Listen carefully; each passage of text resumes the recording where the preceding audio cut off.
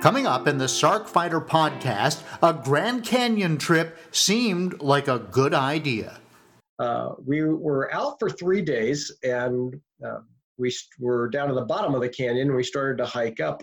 Until sarcoidosis said, not so fast. And then things just progressively got worse. Coming up, an interview with Mark Landiak, who was hiking in the Grand Canyon when suddenly something went wrong.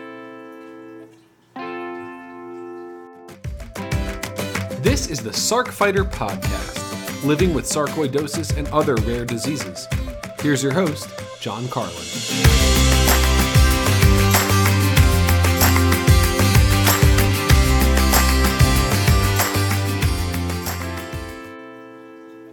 Hello and welcome. This is episode 20 of the Sarc Fighter podcast. I'm your host, John Carlin.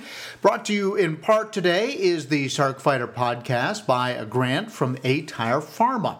The official Sarc Fighter song is called Zombie by Mark Steyer and his band, the White Hot Lizards. Mark is a fellow Sarc Fighter. You can hear his story and the inspiration for the lyrics, which really do tell the story of sarcoidosis, in episode 12, and proceeds from that song will be donated to the Foundation for Sarcoidosis Research. And if you listen to that, his story is not just about how he wrote the song, but about how he was a hockey player and all of a sudden one day he just wasn't able to go anymore. And it turned out to be sarcoidosis. And I'll leave it at that. You can hear the rest of his story in episode 12. I call this the Sarc Fighter podcast because I'm fighting Sarc, and so are you, whether you're a caregiver, a patient, a researcher.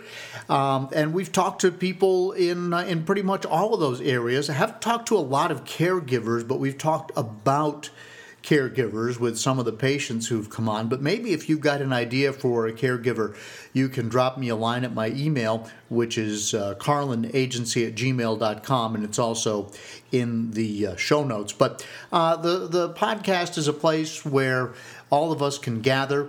If you are listening to this podcast, you're not some random listener. You are somebody who's been touched in one way or another by sarcoidosis.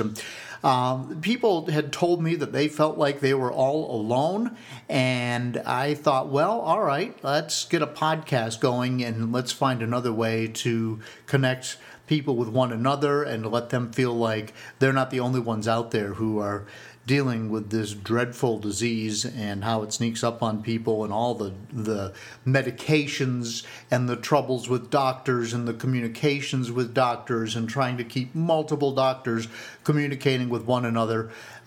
It is just a mess. And all I know is it does help sometimes to hear, you know what, you're not the only one dealing with this. And if we keep talking about it, we keep bringing it to the surface, maybe somebody somewhere will do something about it, and all of us participating can play our little role. Normally, by the way, I release a new podcast every other Monday. Now, if you do want to do something to help in the fight, you might want to consider donating your birthday to FSR on Facebook.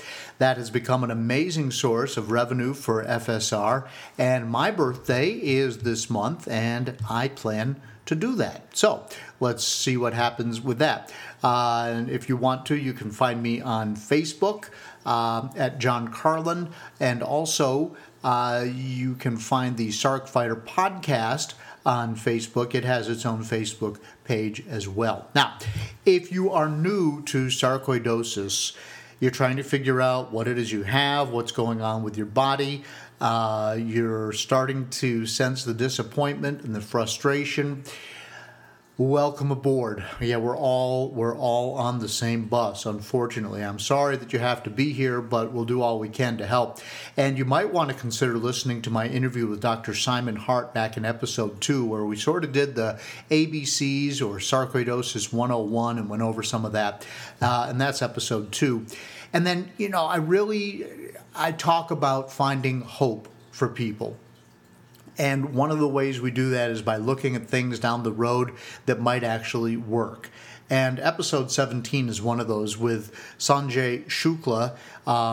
He is part of what I'm trying to do, as I said, with the Sarc Fighter podcast. He is the CEO of aTyr Pharma, and they're working on a drug which is showing great promise. Right now it's in preliminary trials. but it's called ATIRE 1923. Very catchy name, right? And in episode 17, he explains how it works, what it does in your body, and how and when it might be cleared for use in treating sarcoidosis. But they are sort of in the finishing stretch, if you will, in seeing if this is a drug that will live up to its promise. And he talks all about that in episode 17. I definitely recommend that you check that out. And I will just tell you, it's helped me a lot to talk with other people and hear their stories and their struggles, to understand how much those struggles are like my own in very many ways. So I think of this, the Sarkfighter podcast, as a sort of audio support group. Now, you probably know by now that the Foundation for Sarcoidosis Research helps researchers work on solutions like ATIRE, but they also specialize in patient outreach, helping all of us cope with SARC, the medications, the doctor's issues that I've already mentioned. So a big announcement from the foundation this month. I did just mention this quickly in the previous podcast, but here as of October of 2020, FSR has a new leader. Mary McGowan has been announced as the new CEO, and I can tell you that we are making arrangements right now to have Mary join me here on the Sarkfighter podcast, so stay tuned for that. But we have had executive directors with FSR before, and Mary is the first person to come in with the title of CEO. I'm very anxious to find out how that is different, how that will function, and what her vision is for the foundation as we go forward. Now, as you may also know, Redding Wilson is one of two founders of the organization, along with his wife, Andrea. Andrea is a fellow Sarkfighter. He had been leading the charge while the search for Mary took place, and I did interview Redding and Andrea back in episode 11, so you might want to go back and listen to that. But Andrea has another one of these amazing stories of how she was fighting sarcoidosis and went through difficulty finding the right doctor and then finding the right treatment and then having relapses and some very serious health issues that were brought on by sarcoidosis.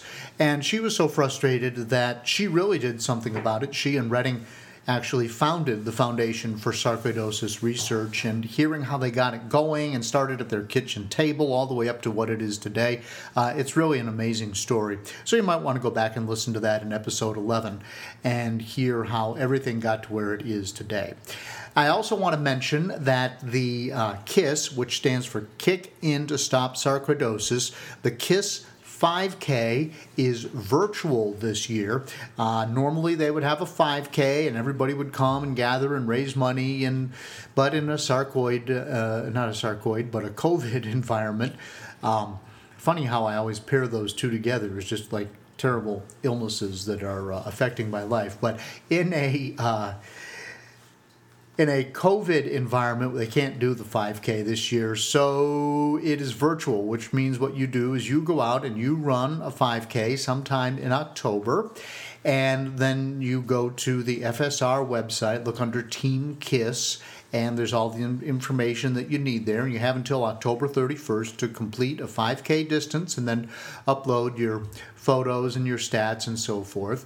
And I do have to say that thanks to sarcoidosis, I don't run anymore, which is a bummer because I used to run a lot. I ran marathons, but my wife and her running group are doing the virtual 5K in my honor on October 30th, which is my birthday. So I'm so appreciative that they're doing this and raising some money for FSR, and I just want to thank them. And for those of you who go out and do this, whether you walk or run the 5K, doesn't matter. Just do it and either send in a donation on your own or have your friends help you by raising some money and send all that money into FSR. And that'll help the cause.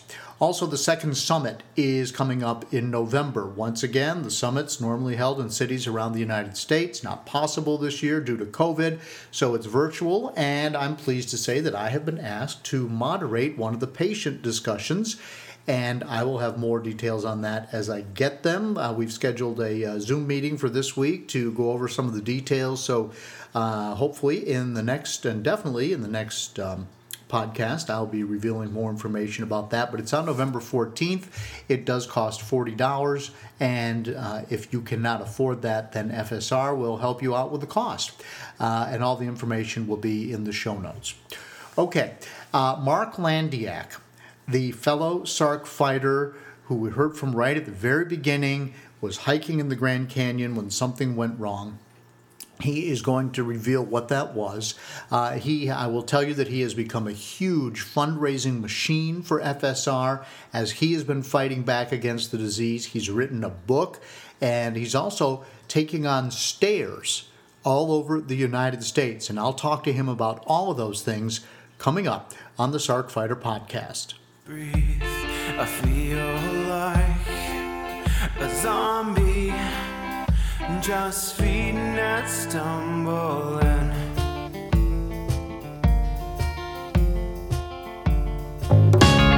Hi, I hope you're enjoying the Sark Fighter podcast. You may be wondering, what can I do to help? How can I be a part of the sarcoidosis solution? It's simple. Make a donation to KISS, Kick In to Stop Sarcoidosis. 100% of the money goes to the Foundation for Sarcoidosis Research. Look for a link in the show notes of the Sark Fighter podcast.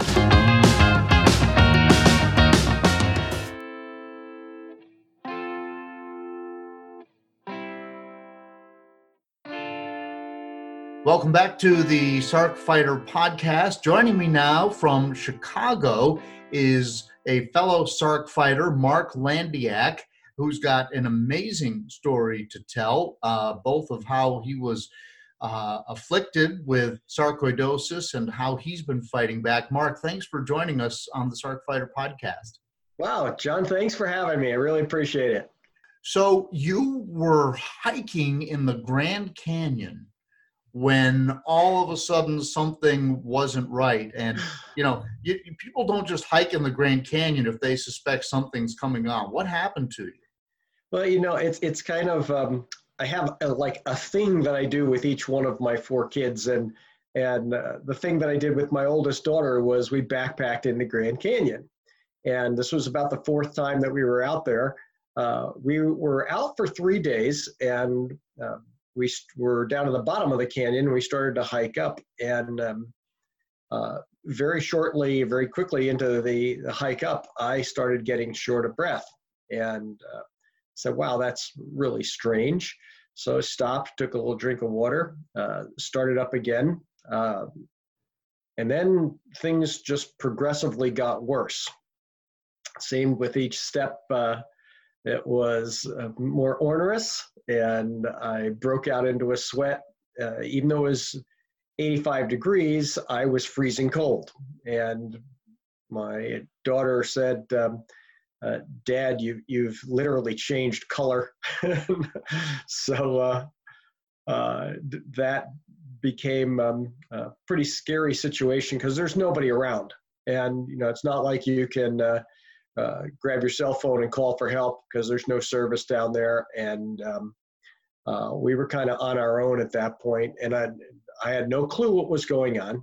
And neither did she, obviously. She was real scared, probably more so than I. I just thought I was dehydrated or something, but something was going wrong. And I got to a point where I couldn't step. I couldn't, couldn't get out of it.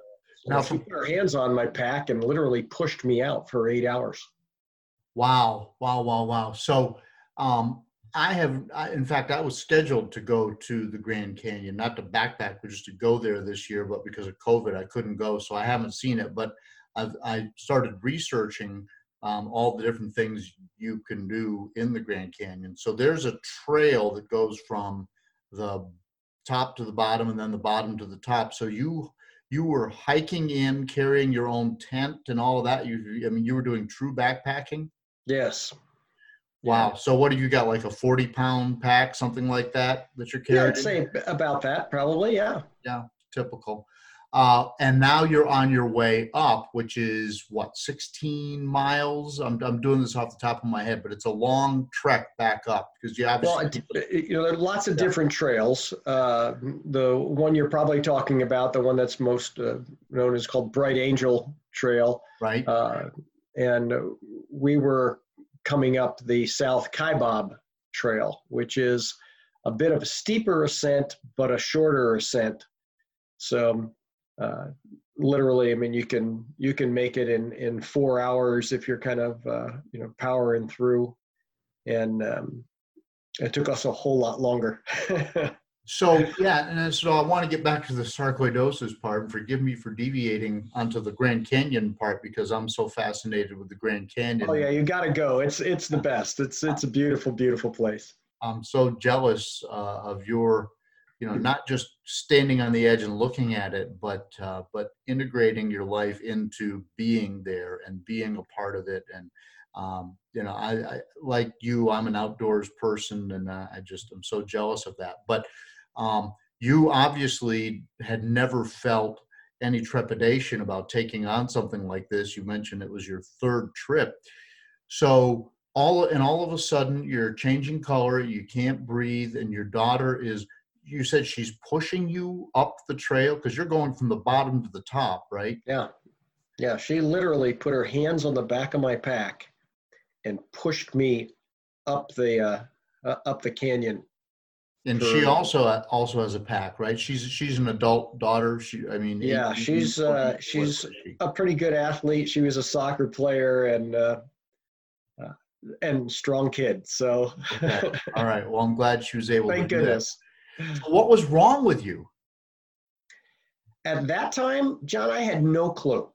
And I just was having all these symptoms, and we got to the top and rested and, got something to drink. And within an hour, I felt fine again, which was really strange. Yeah. And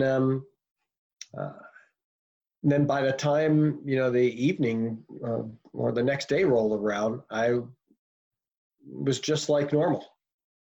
Huh. So it's like, wow, what was that? Must have been, and of course, I'd never been sick for a day in my life. So it's like, oh, I couldn't be sick. This stuff doesn't happen to me, right? It happens to other people. So, yeah, I ignored it. For sure. Yeah. I mean, because when you're out hiking or running or doing something strenuous, you can get, what I call, you can have a bonk where your blood sugar gets messed up, or you haven't eaten enough, or you're dehydrated, those types of symptoms have happened to pretty much everybody that does something endurance related. So I could see where you would ignore it, but at some point something else happened. What happened next? Oh, I tried to run a race with my sons, and literally we got out of the start, and within 400 yards, I had to stop, and they're kind of going, "Dad, what's going on?" And so I said, "I don't know, you guys go." And so I walked a little bit, and I tried to start up again. It wasn't happening. So I ended up turning around and walking back because it obviously wasn't going to work. This was like a 5K or a 10K or what was Yes. It? Yeah. And, and I'd always, when I'd done these with my boys in the past, we would go after each other, and I was just unable to finish. And, so I basically walked back, and they passed me on the way, and I just said, "Go, I'll see you at the finish line." Right. And turns out I was very, very, very fortunate to make it to the finish line. Whoa. So when you say you were fortunate and you were just walking back, what happened next?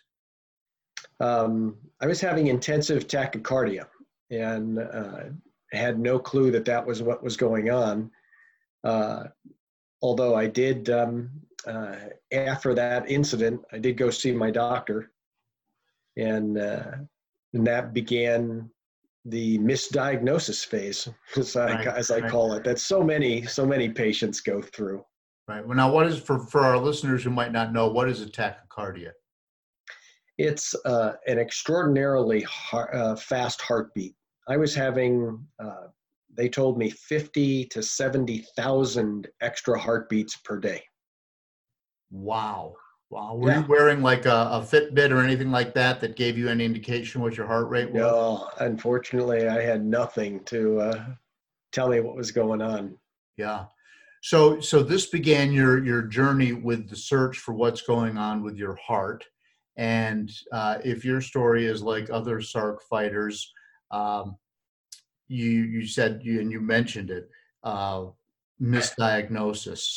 So how did you get from lucky to be back to the finish line to various diagnoses until we kind of figured out it was SARC? Wow.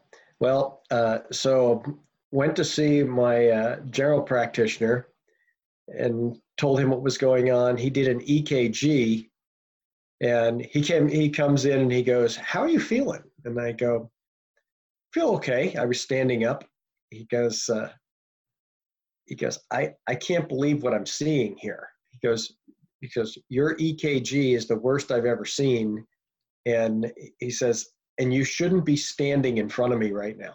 He goes, I've sent a copy and I've called the cardiologist, and I need you just to hang around for a little bit.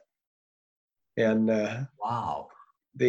So he transferred that over to the cardiologist, and the cardiologist said, you need to come see me right now. So I did, and I had a meeting with the cardiologist, and he said, he examined me and did the similar tests. And he says, I think we're going to need to do some additional testing on you. And I said, okay, well, that's fine. I've got a business trip. So like, how about next Thursday? And he goes, you don't understand. He goes, I'm admitting you right now. he goes, I've already called the hospital and told them you're coming over. And he admitted me to the ICU right then and there. And that's where I spent the next 9 days. 9 days. Yeah. Wow. And so they figured out something is wrong with your heart, but they didn't know what it was? And no clue what it was. And I should say during that period, I had also seen two neurologists, rheumatologist, pulmonologist, and a couple of other folks, and none of them could figure out what was wrong with me. And I should back up a little bit. Before I actually spent the 9 days, I had seen all those folks, and that was over a 10-month period. But that first admission that he put me in, they couldn't figure out what was wrong with me. They, of course, thought blocked arteries, right? Because that normally would be what would happen, but didn't find that. So started going through all the other procedures to figure out what was going on, and got misdiagnosed. And that process, during that misdiagnosis phase, they were prescribing all kinds of medications that were not what was helping me. In fact, almost killed me with that too. So, and I had one particular neurologist who was at a teaching hospital, and very high ego guy. And he knew what was wrong with me, and wasn't listening to what I was telling him or what I was asking him to help me with. And then finally, I had another collapse, and that's when I spent the 9 days. But wow. So your heart was there's no blockage, but you're having these issues. What was it that your heart was or was not doing? It was racing? You had this super high heartbeat, or what was I going had actually had scarring inside the heart from sarcoidosis. Right. And my electrical system was essentially going haywire. And my heart wasn't functioning. It wasn't pumping properly. And,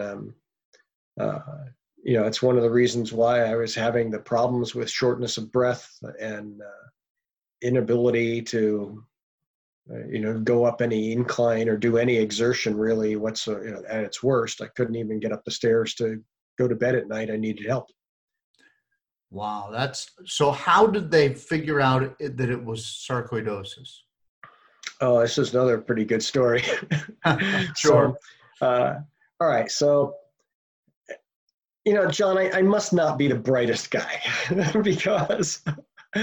because what I did was, so this neurologist, he's got me pumped full of prednisone, right? And so, of course, I started feeling a little bit better. And I was taking my son to practice at a place, a health club that had a racquetball court. Well, I used to play an awful lot of racquetball. And so while I was waiting for him, I would just go on the court and I would just dink around a little bit and hit and see, how I was feeling. And because I was starting to feel a little bit better on all that prednisone, but really it was just masking the problem. It wasn't helping at all, really. And it was just kind of masking it a little bit. And so after a few weeks of doing this, I got this bright idea. I got a little thing in the mail, and it was for a racquetball tournament. And I had been a tournament racquetball player. So I go, oh, you know what? I'll enter this tournament and just see what happens. And, what an idiot. Right. After all this stuff, I go through this. So I jump in this tournament. I got through the first game somehow. And at the beginning of the second game, I basically turned a different color again and stepped outside of the court and collapsed. And the next thing I remember, there was 4 paramedics over the top of me and someone was pumping on my chest. And that's when a young doctor, they had done an MRI and rushed me in and did an MRI and a number of other tests. And a young doctor recently out of medical school and an electrophysiologist said, this guy's got cardiac sarcoidosis. And, so he's the one that diagnosed me. Wow. Well, but you didn't do a biopsy or anything like that. So he just. Yeah, they actually did. They did. Okay. Yeah. They during that 9-day stint there, they walked in one day, threw a clipboard on my chest and said, you need to read this and sign it. And I go, why, what is it? He goes, well, we're taking you to surgery right now. So what do you mean right now? Nobody told me anything about surgery.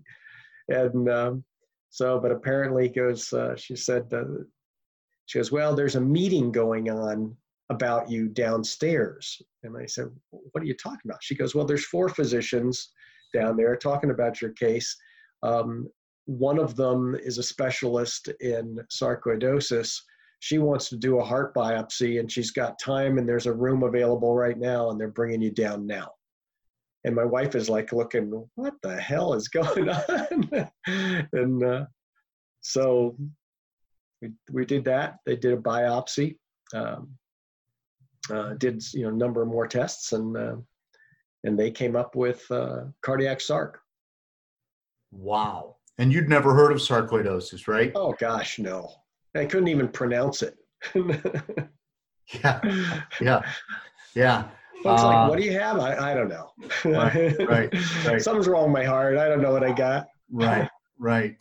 Well, man, so they had been giving you prednisone. You which probably was the best thing they could have done, even if they did it not knowing, because Right. that's the there goes my dogs. I'm sorry, and that's the usual first line of defense against sarcoidosis. But you Right. already got some actual damage in your heart, in addition to the ongoing non-caseating granulomas in your heart, right?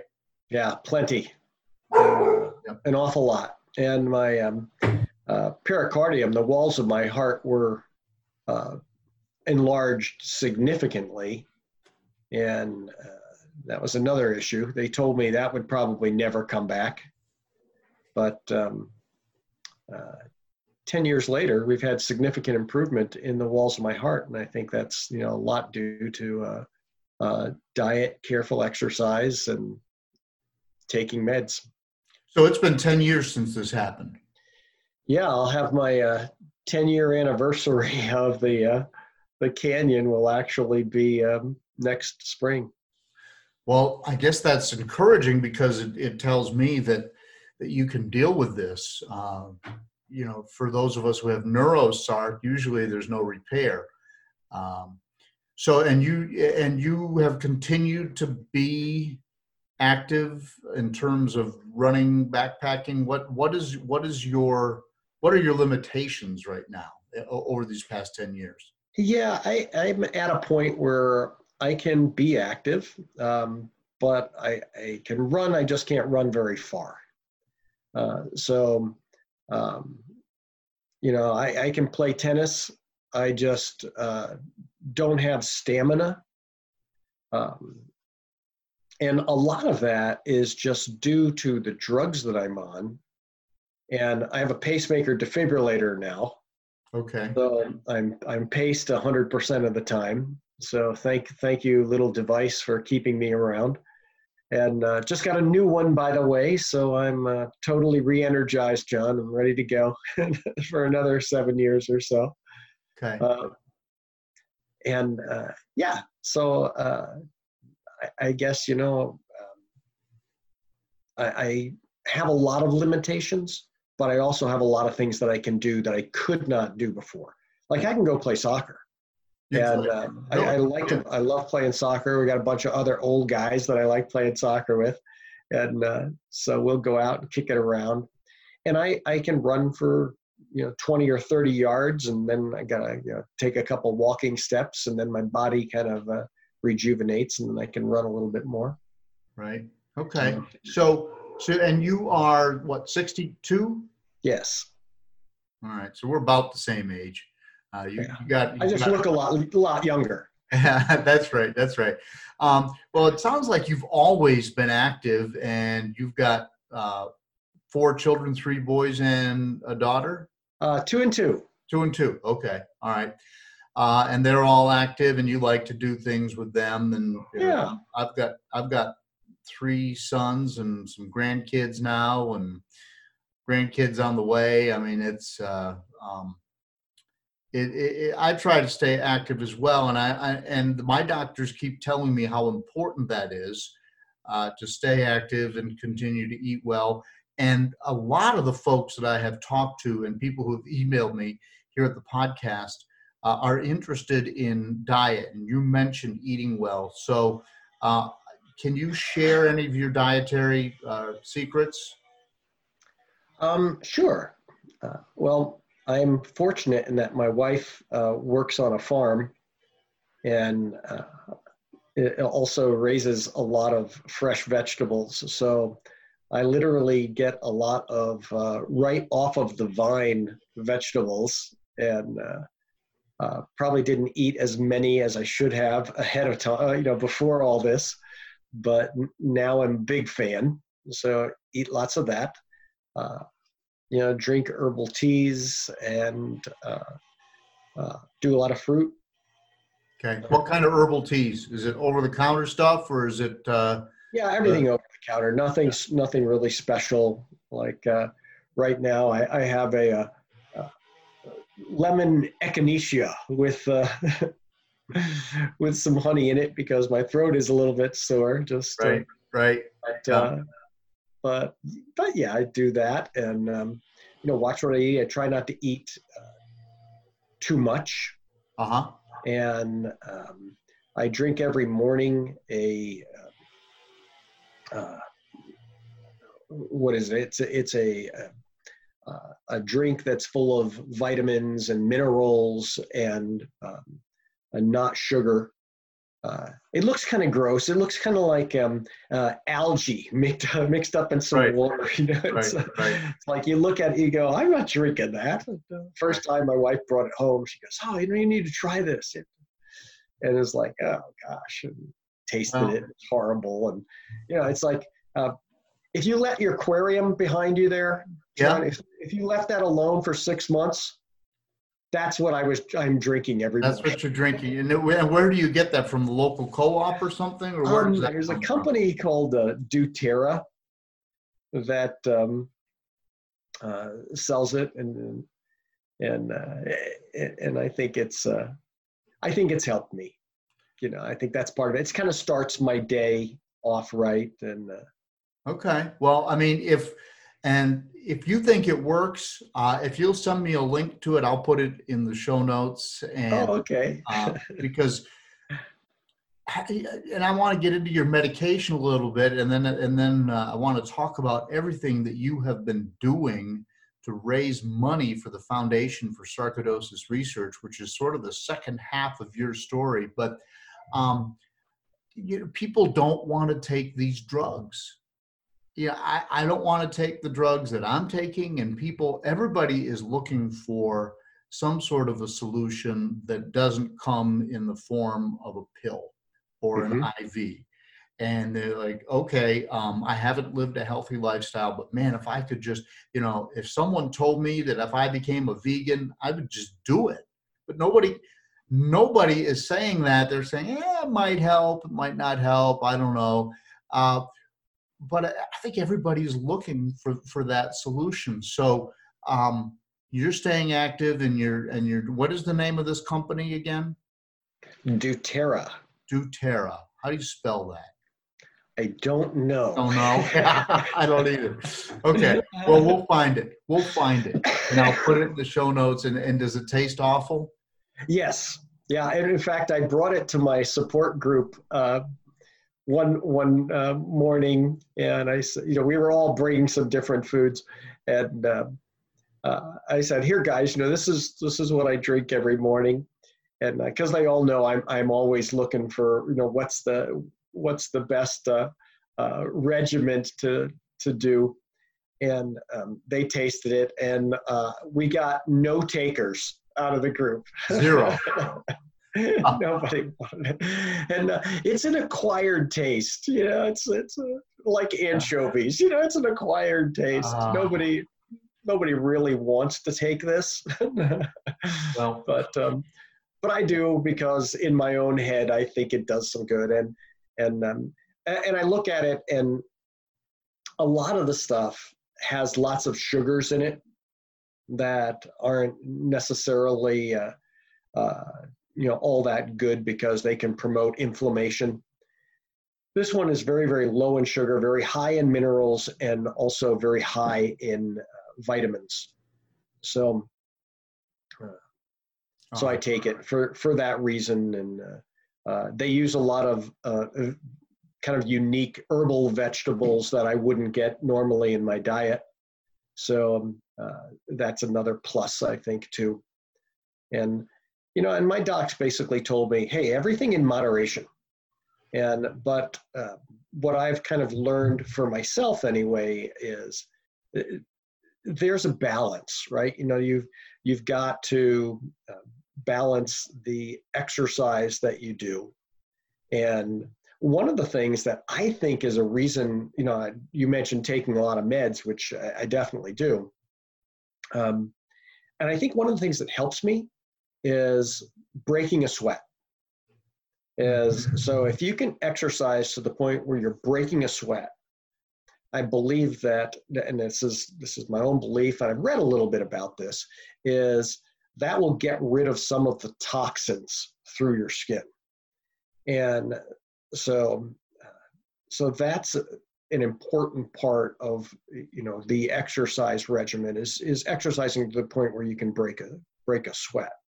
And it doesn't really matter what you do, whether it's, walking, and if you can't get outside, get on a treadmill or whatever it might be. But that's part of the process, right? And there's I for a long time couldn't do much but walk just a little bit.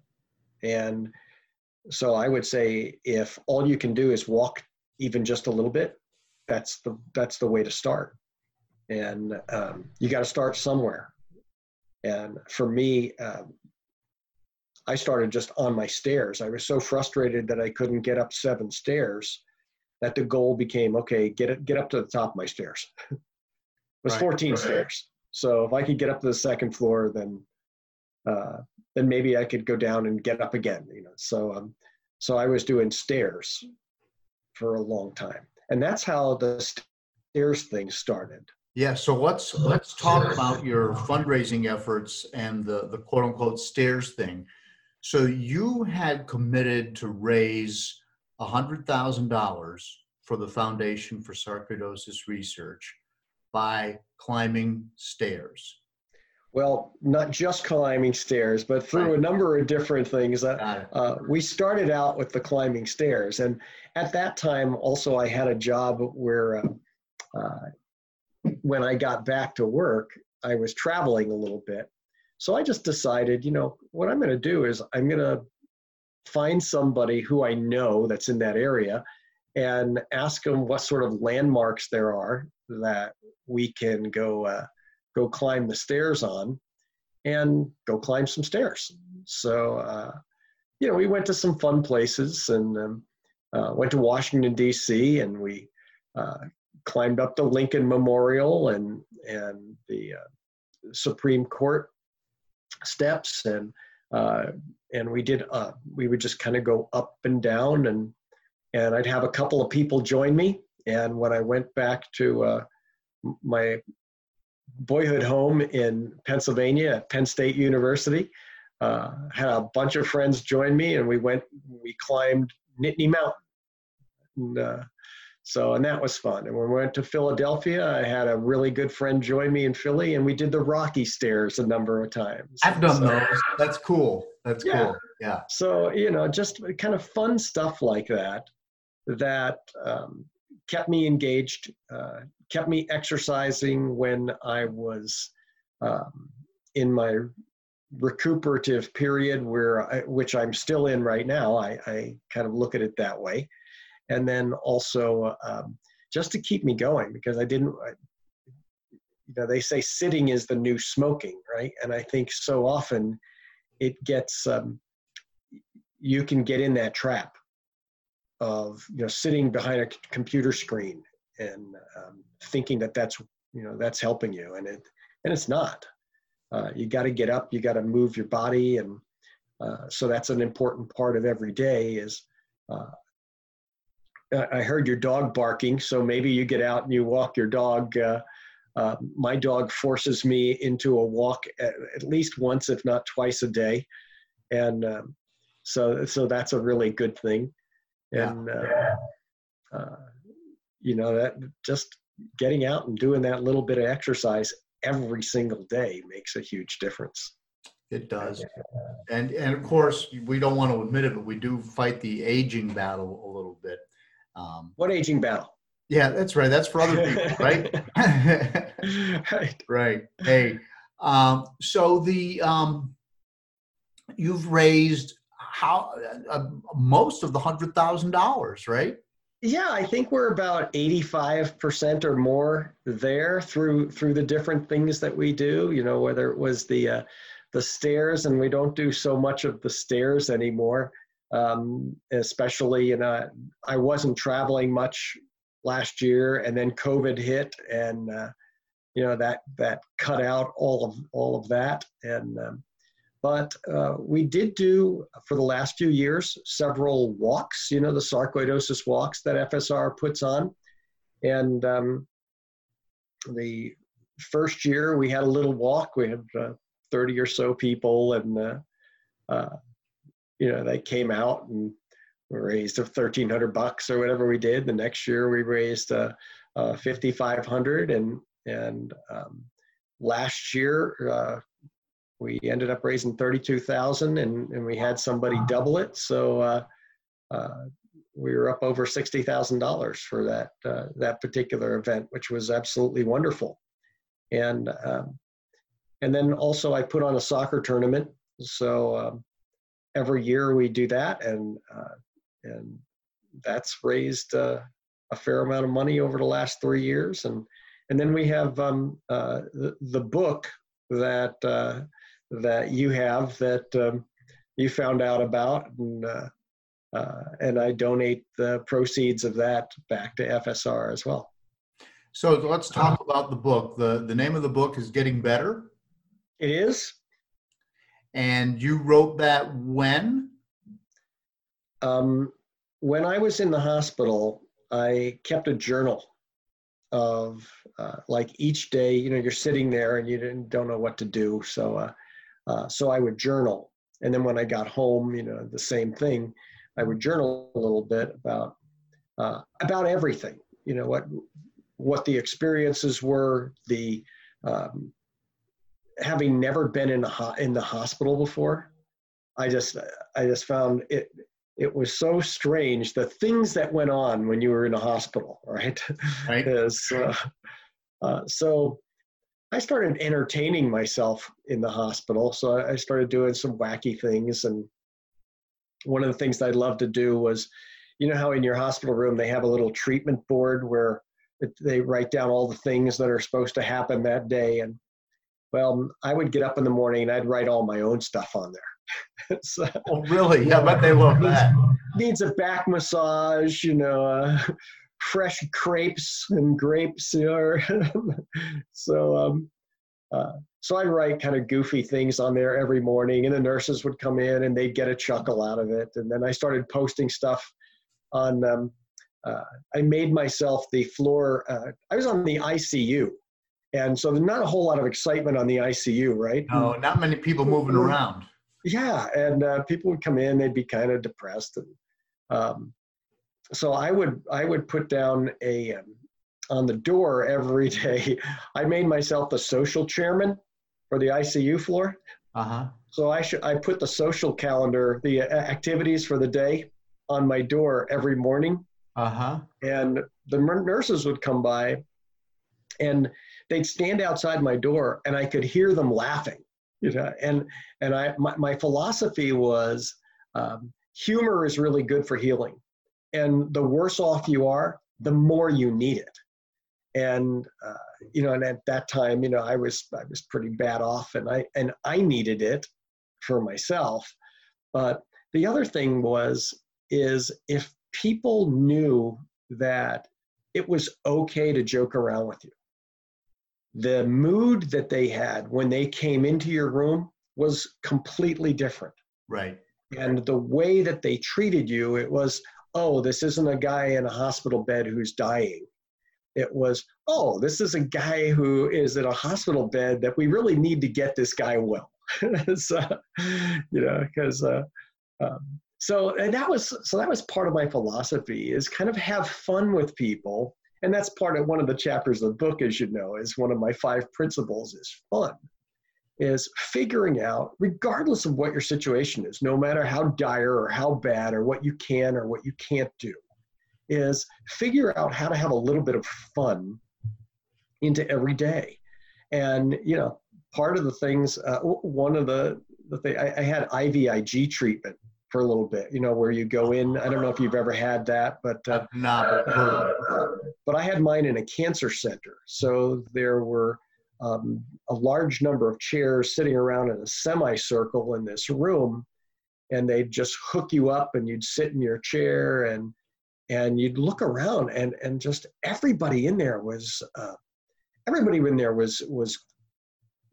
going through a difficult period, right? So everybody looked down. The nurses looked, they weren't jovial at all.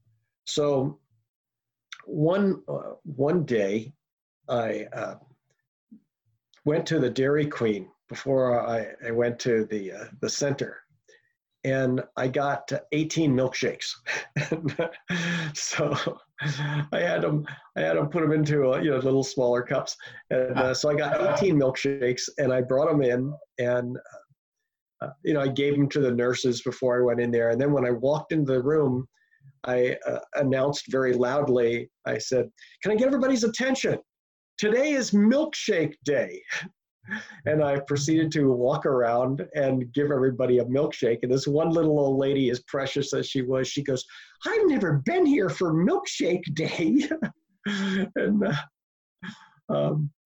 and the whole mood changed right, because the nurses got a milkshake, and all the people in there had a milkshake, and a couple of people, kind of, no, I don't want one, kind of a little grumpy, but that's okay.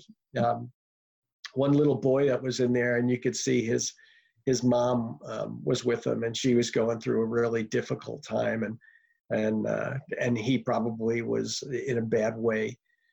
A cancer patient, and you could see his head is shaved.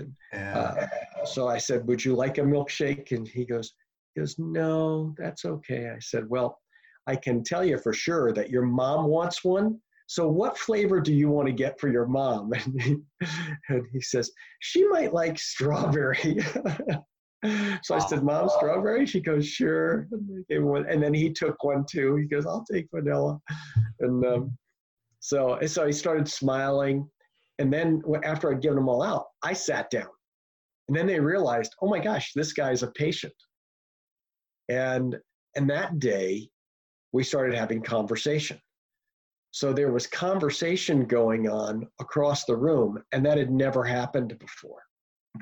So I proclaimed Friday's Milkshake Day. I don't know if they still do it, but I hope they do. Well, I hope they do too. Well, so you were talking about your book, which is called Getting Better, and it's designed to be uplifting, to make people happy, to understand that laughter is the best medicine. And it gives you a nice, bright outlook on life. But you talk about fun being a part of it, but you also talk about family, friends, faith, and fitness. So you've got your 5 F's, right? My 5 F's, yeah. 5 F's. And that's, so you're 10 years out from your pretty severe diagnosis. Something is working for you. We've talked about the fun. Let's talk about the family part of the fitness part next. Whatever, it's up to you. Okay. Well, let's go with family. Okay. And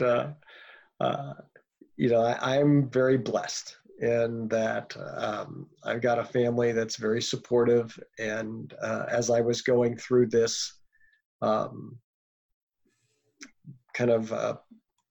allowed me to be myself through this process.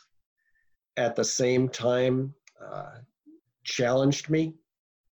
And my older daughter taught me a few lessons as I was going through this process, because I thought, trying to be the strong dad, not sharing information.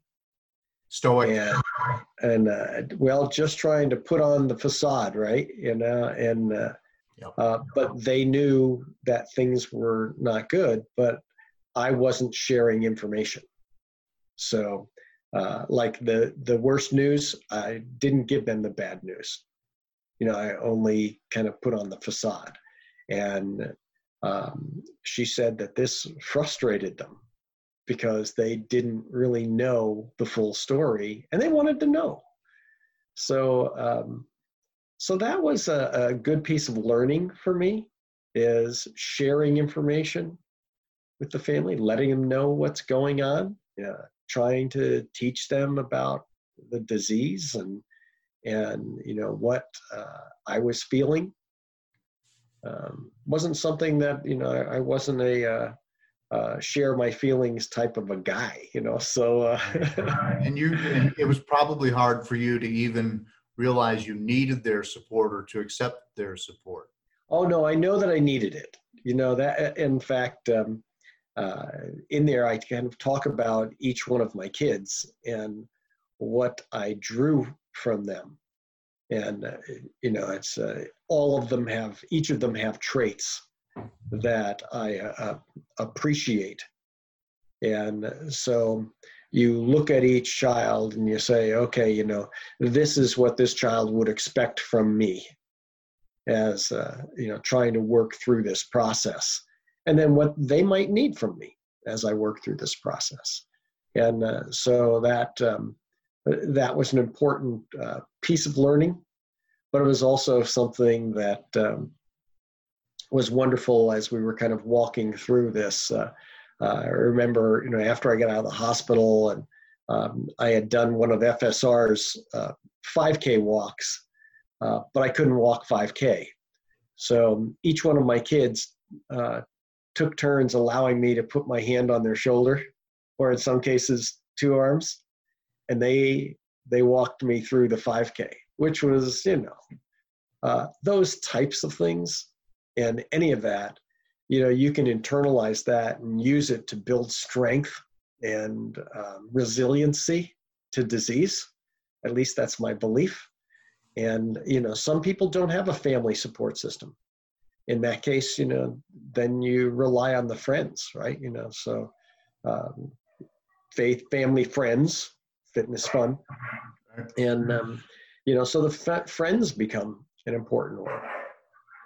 And, and if you don't have family and if you don't have a whole lot of friends, it was interesting to make some in the hospital, as I made a lot of friends in the hospital, just kind of walking the floor, and maybe there was somebody else in a similar situation also walking the floor. So we would talk as we walked, and then a couple of the folks, they'd walk by the room and look in, and I'd wave and they'd wave, and I'd say, "Come on in." Well, now, so you're obviously an extrovert, though, right? So that comes you're not. No, yeah. Oh, okay. Oh, okay. But that comes naturally to you. That might be really hard for some people. Yeah. Yes and no. I don't necessarily want to invade other people's space. I like to be respectful of that. Right. But like my wife would always go, she goes, "Nobody wants to talk to you." and so we'd walk it through. And, one of the times as she was kind of giving me that lecture, one of the guys in the rooms yelled out, "Hey, Mark, come on in." And so we went in and we had a chat, because he was the guy who was 2 doors down from me. Mm-hmm. And as he was walking, he was reading some of the things on my door. So he was kind of appreciative of some of the stupid things that I would post every morning. Yeah, so, I think it's kind of interesting. And nurses, the most wonderful people on earth, I think, are nurses. And I've got some folks that still to this day, the very first nurse that took care of me has turned into become a really good friend. And, every time I'm back at the hospital, and I make sure and say hello, and she texts me every once in a while and say, "Hey, how you doing?" So it's those types of things I really appreciate. But the family part, friend part, that support group part, my support group, some of those folks have become pretty good friends, where you can pick up the phone and call them, and they can pick up the phone and call me if they're having a difficult time. So it's all good. Yeah, I've been, I was on the way to starting a support group here in the Roanoke, Virginia area, and then COVID hit. So we had a big event planned at a local theater, and we were going to launch the support group, and everything just got knocked back. But I'm glad that you're doing that, and I hope that that's working for other people. But I want to get on to the rest of your 5 F's here. So we've talked about fitness a little bit. I mean, you've mentioned soccer and 5Ks and backpacking.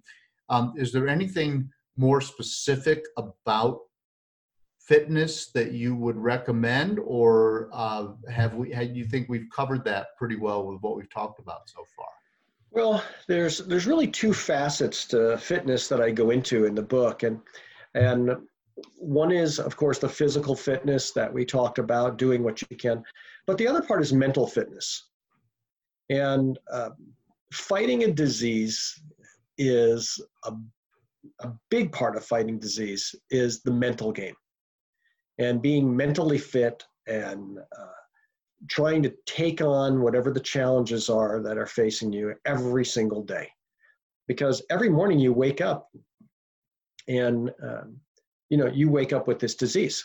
And for sarcoidosis or rare disease patients or really any patients, you wake up in the morning and you kind of go, okay, A, I'm still here. B, now how do I feel? And because some days you just feel rotten. Maybe you're achy, got a headache, your stomach ache, you feel nauseous, whatever it is. So for me, it's the mental fitness piece became really, really important, especially when the circumstances are tough. And we went through some really tough time. I also had open heart surgery, and one of my valves had a problem. The leaflet in my tricuspid valve got sliced by one of the leads from my defibrillator, my pacemaker. Ooh. And so the blood wasn't flowing properly. So they had to go in and do a very, very delicate operation to repair this on a valve that they don't often do a whole lot of work on, the tricuspid valve. Aortic valve, mitral valve also see a lot of action, but this one doesn't. And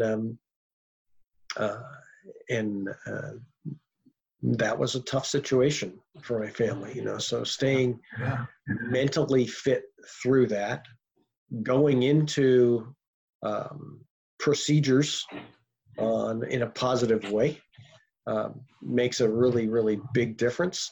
And then the other thing is just managing the meds, because you also got to take these medications every day, and twice a day, or some people more. But every morning I got to dump those pills out onto the table and one by one go through this process that I absolutely abhor. And, I never took pills in my life. And Me now neither. all of a sudden, I was against it. I got 10 different medications every day that I take. 10? And yeah. And, and some of them are simple ones like the aspirin or the folic acid, but some of them are really caustic, like the methotrexate and the amiodarone and the carvedilol and the prednisone. And, so, you stare at that every single day. And it's... You're still taking prednisone? Yes, I'm on a maintenance dosage now. We've been able to ramp that down. 5 milligrams? What is it? I'm down to 2. 2, okay. And, so I'm down to 2. And we started at 60. Mm-hmm. So, which is way too much for any sarcoidosis patient. So I've heard. It's way too much for anybody. I've been at as much as 80 and daily. And then, but there was another time when we started at 60, but it takes months and months and months to ramp it down to get to that maintenance dose. And finally I got off it altogether so far. Not to talk about me, but you're taking 10 medications and you don't like pills. I don't like pills.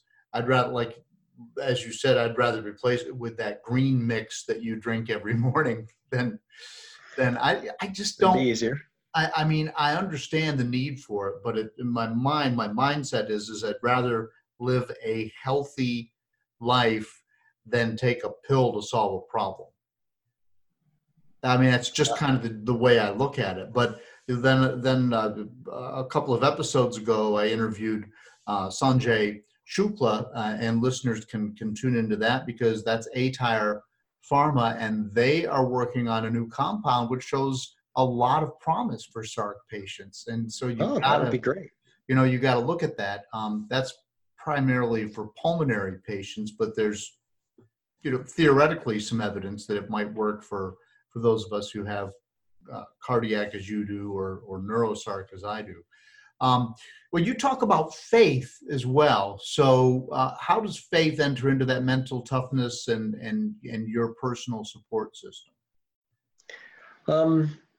That's a complicated issue for a lot of people.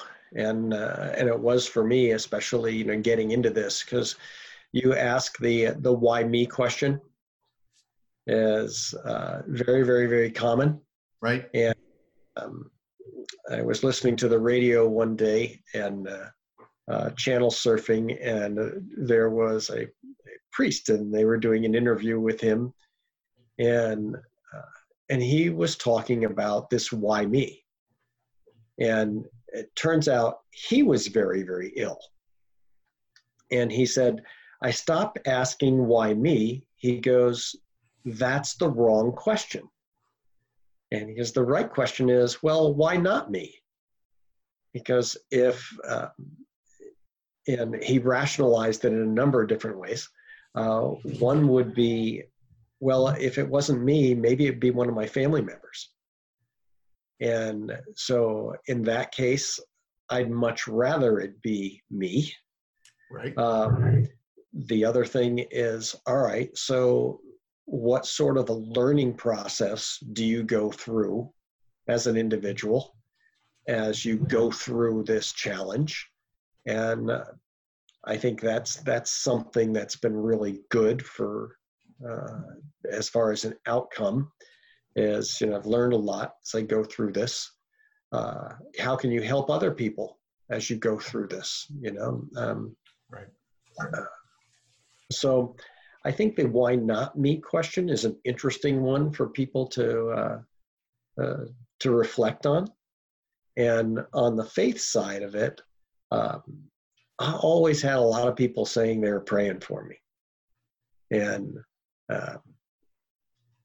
I don't know that I early on had an appreciation for that, because I thought it was just something to say. Right? When somebody tells you that they're potentially terminally ill, okay, well, we'll be praying for you.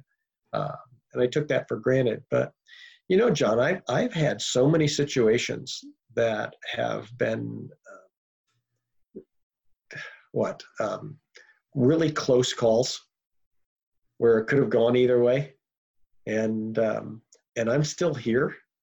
And I've had doctors tell me, they go, we don't know why you're still here. I was actually a subject of a study that was, or a conference call, not so much a study, but the doctors would talk about my case every morning. They had a weekly call, and I was one of the subjects on that weekly call because they couldn't figure out why I was still here. Wow. And so they were trying to look at, all of the facets of this process and this disease and figure out, okay, what's keeping this guy here? And I think a big part of it actually was the fact that so many people were praying. And I've had doctors tell me that, they don't know why, but people that have a lot of people praying for them end up doing a lot better. So I figured, okay, well, hey, sign me up. And, sure. It works. I don't know if other SARC fighters have had that, but like you, I've had a lot of people say that they are praying for me, either on Facebook, of course, because my story has been very public, as has yours, through your book and so forth. So hey, John, take all the prayers we can get. There's one more thing there too. Yep. And that is, I met an individual throughout this process who, I guess, like me, was a strong, high ego individual, right? Figuring, okay, I got this. I don't worry, I got this. Well, what I've learned is I don't got this. Well, this individual ended up really having a difficult time. Very high-powered individual, type A, always in control, and then all of a sudden, serious illness comes, and he's no longer in control. Mm-hmm. And I think he had, at one point, he was giving up. And he was giving up because he had nothing else to draw on. He couldn't fix the problem. And so he had no higher source to look to help him in that time, because it was all about him. And, in the end, it's not, right? It's all about him, not him. So, I tried to talk with him a little bit about that, but, he basically wasn't receptive to that message. So he couldn't draw from that to help him heal. And all of these components, these 5 F's, are designed as healing strategies. And I firmly believe faith is a healing strategy. You've got to have a strong resolve that whatever the outcome is going to be the outcome that, you're going to have to work through. And you need a higher source to help you work through that. And then the other pieces of the puzzle, family and friends are definitely a healing strategy. And the fitness, mental and physical, healing strategy. And fun, absolutely, healing strategy. Right, for sure. Well, Mark, you've got a nice website that talks all about this. And of course, I'll link to it in the show notes. And that's also where people can order your book, and then the proceeds from your book, Getting Better, go directly back to the Foundation for Sarcoidosis Research, right? Yeah. In fact, I always tell folks, I said, don't go to Amazon because if you do, they don't give us anything. So there's just a little tiny bit that comes back from them. But if we go to the website, 100% of those proceeds go, and that's like 10 times the amount that an Amazon would give us, or that. So if you go to the website and order on that, we'll get one out to you for sure. Awesome. And yeah, we appreciate that. We hope that you guys enjoy it. And if there's somebody out there and you can't afford one and you want one, I'll just send you one. There you go. That's great. All right. Well, we've talked for a little bit over an hour here. That went fast. Yeah. I appreciate you sharing your story and being willing to do that. I'm glad you're here with us. I don't know, like the doctors say, they don't know why you're here, but I'm glad you're here. And on behalf of the other SARC fighters, thank you for everything you're doing to raise money and to raise awareness and to help the Foundation for Sarcoidosis Research. And hopefully we all get to a better place because of your efforts. Well, I appreciate that, John. And thank you so much for having me on and giving me a little forum to share a few ideas with your audience. All right. Mark Landiak, thank you so much for joining us on the SARC Fighter Podcast. All right. Take care now.